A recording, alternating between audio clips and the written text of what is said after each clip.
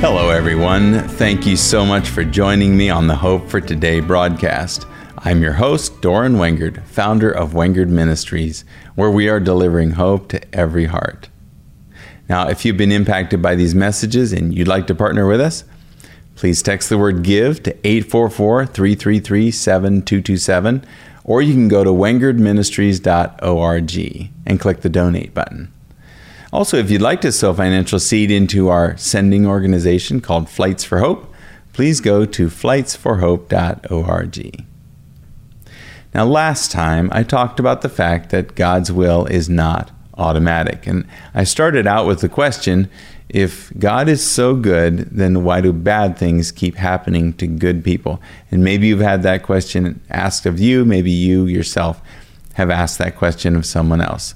And so if you missed that message, please take the time to go back and watch or listen to that as well.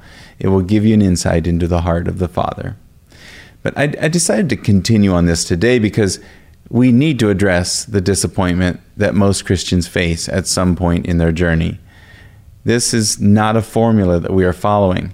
It is the pursuit of a relationship with the living God of the universe. Remember, the blessings and promises of God are not automatic, but our primary goal should be to find the secrets to the keys of the kingdom, because in doing so, we learn to know the heart of the Father. So if God's blessings, His promises, and His will are not automatic, then how do we truly connect with Him? Is this even possible to think of walking as Jesus walked, or are we just fooling ourselves? Didn't Jesus say that we are to bear much fruit? But how does a branch bear fruit? Is it something that is required of that branch? Or does the fruit just kind of grow on its own? Now, I've titled this message today, Fruit is Not Automatic. Now, I know you might say that fruit just grows without the effort of the branch, and you're correct. That is true. But what I want to talk about today is the one requirement that we have as branches of the vine. So I want to make a distinction here. I know that we can, if you talk about fruit, like the fruits of the Spirit, we can read verses all day long about the peace of God and how wonderful it is that, when that's active in our lives. And I'm just asking, how many of us have discovered that peace comes to us automatically? It's like both sides of this discussion have kind of kept it pretty broad because it's such a personal and an individual experience. And really, how do you put your finger on true peace? How can I describe this to you? Or how can you describe it to someone else that you care about? We don't know exactly how to explain it, but we know clearly when we are experiencing it. Is this really what Paul was talking about when he said, the peace of God, which passes all understanding, will guard your hearts and minds in Christ Jesus? Jesus talked about His yoke being easy and His burden light, but how many Christians today would agree that that is the case for them? Or just, let's take a different one. What about patience? Does that come to us automatically? Isn't it much more common for Christian people to complain about how difficult everything is, or maybe just welcome the difficulty without even trying to change it and just say, that's the cross I have to bear. Or you never can tell what the Lord will do. Or let's just turn a corner and talk about a different one. What about the first and foremost thing? Love. Let's see, it's been probably a month ago. I recorded a message that was titled, Love is the Answer. But does love come to us automatically? Do we display love automatically? See, these are just a few of the fruits of the Spirit, and I could preach multiple messages about each one. But this message about things not coming automatically is so crucial to our understanding. We have to know that there's a truth that applies to all of these things. Instead of just saying, I'm just going to sit back and just watch it happen. See, most of us really, we don't want to get caught up in the trap of a works mentality. So sometimes we just say, whatever you want to do, Lord, just do it. That's also not okay, because see, He already did it. His work is already finished. But then, when we have this attitude, then someone can condemn us, even if it's not intentional. It may or may not be, but sometimes, even they'll say, we weren't activating our faith, or we weren't exercising our faith, or we may begin to feel like a failure in, either direction. And I'm just wondering, because I know this has been conversations that I've had where people say, are you saying I don't have enough faith? Or they, instead of getting angry, they might feel depressed. I just don't have enough faith. Maybe you felt like this yourself. This is such a balance. And I'm just asking, okay, so where is the balance that we're all looking for? And the question I have is, did Jesus give us any clues? Now, I want you to read with me, or just listen to John 15, verses 1 through 7. I don't know. I'm going to read it out of the Passion Translation. So if you don't have that translation, just listen. Close your eyes. Just imagine hearing these words coming from our Savior. He says, I am a true sprouting vine, and the farmer who tends the vine is my Father. He cares for the branches connected to me by lifting and propping up the fruitless branches and pruning every fruitful branch to yield a greater harvest. The words I have spoken over you have already cleansed you, so you must remain in life union with me, for I remain in life union with you. For as a branch severed from the vine will not bear fruit, so your life will be fruitless unless you live your life intimately joined to mine. I am the sprouting vine, and you're my branches. As you live in union with me as your source, fruitfulness will stream from within you. But when you live separated from me, you are powerless. If a person is separated from me, he is discarded. Such branches are gathered up and thrown into the fire to be burned.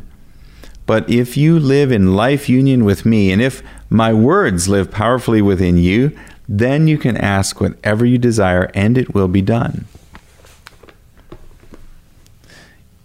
You see, years ago, I can remember reading these verses in other translations and kind of being worried that, God's walking around with a big machete and he could just decide one day to just kind of cut me off without warning.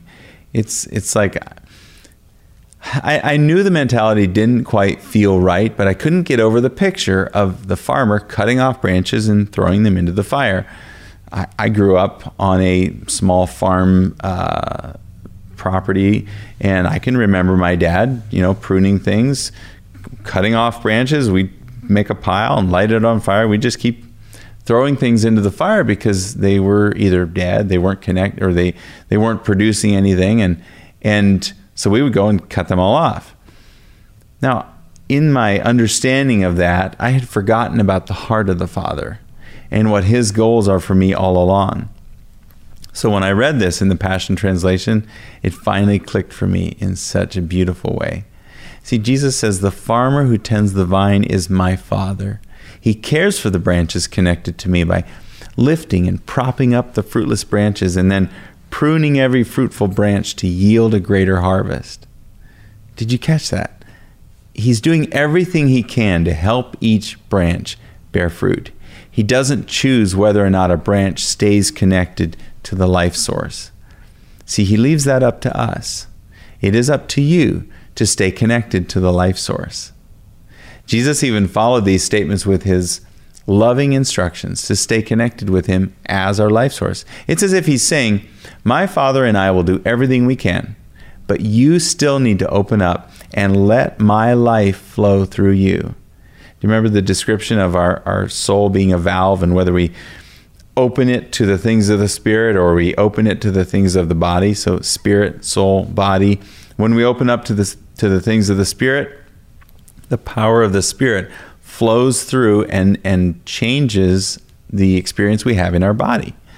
So this is another description of this, where Jesus is saying, stay connected with me and keep yourself open to my life source flowing through you. As I was studying through this, I kept wrestling with how to describe what is God's part and then what is my part.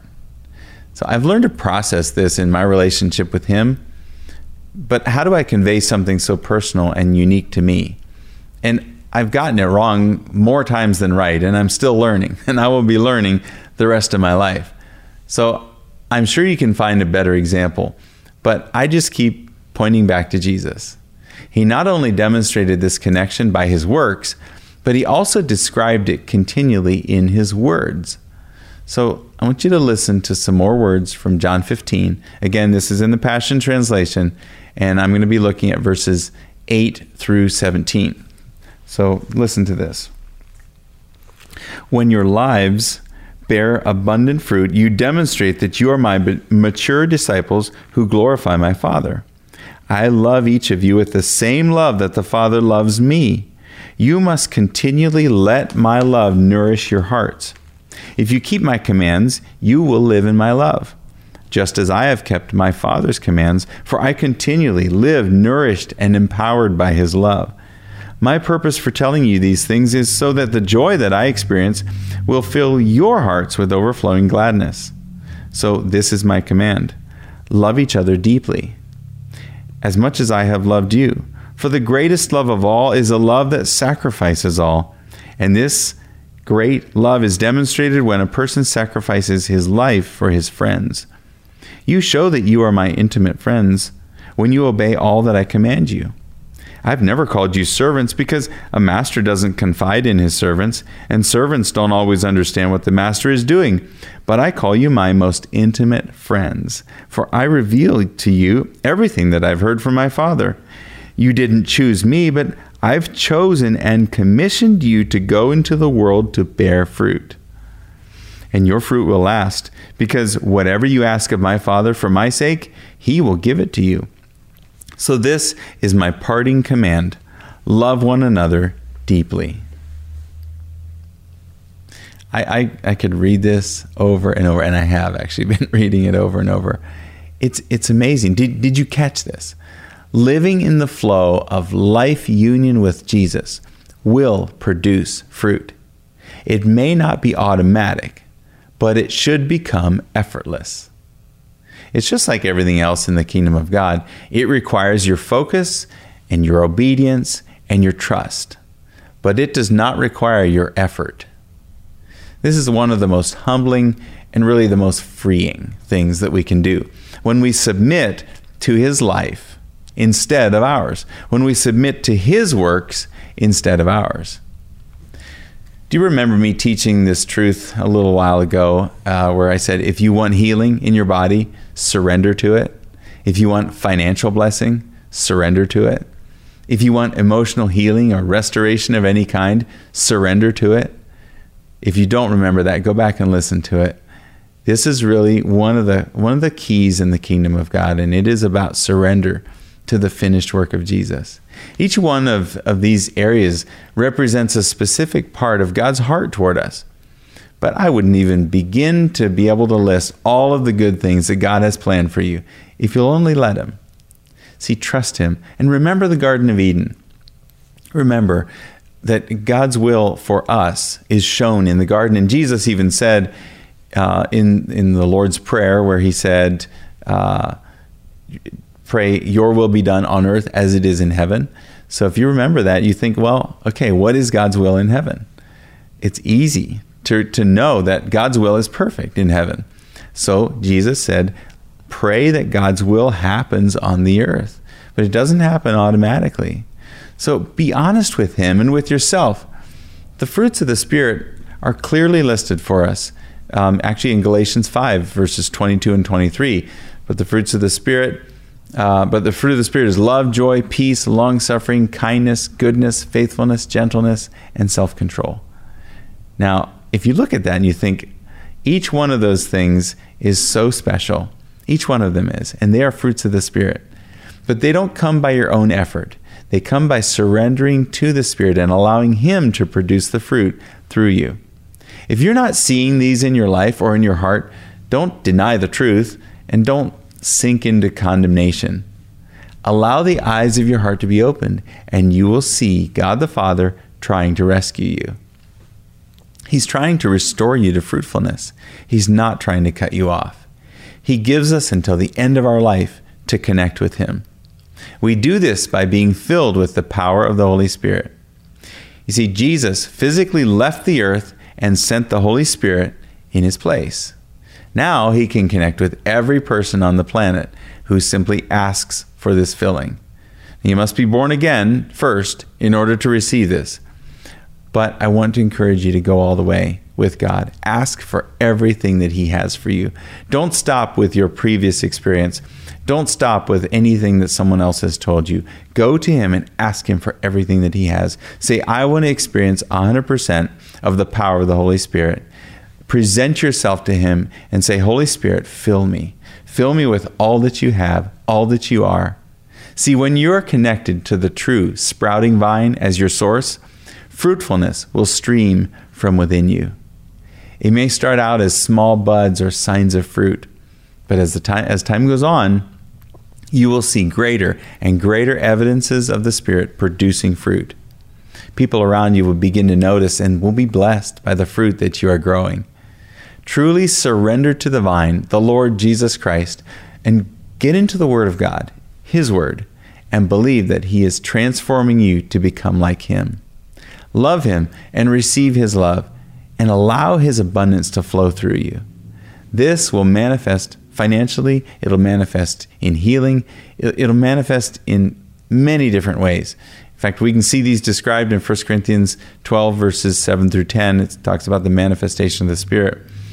In fact, I would encourage you, go there, read through this with the Lord, and ask him for these things. If you're not seeing them in your life, say, Lord, I want these. I want all that you are, all that you have, all that you can offer.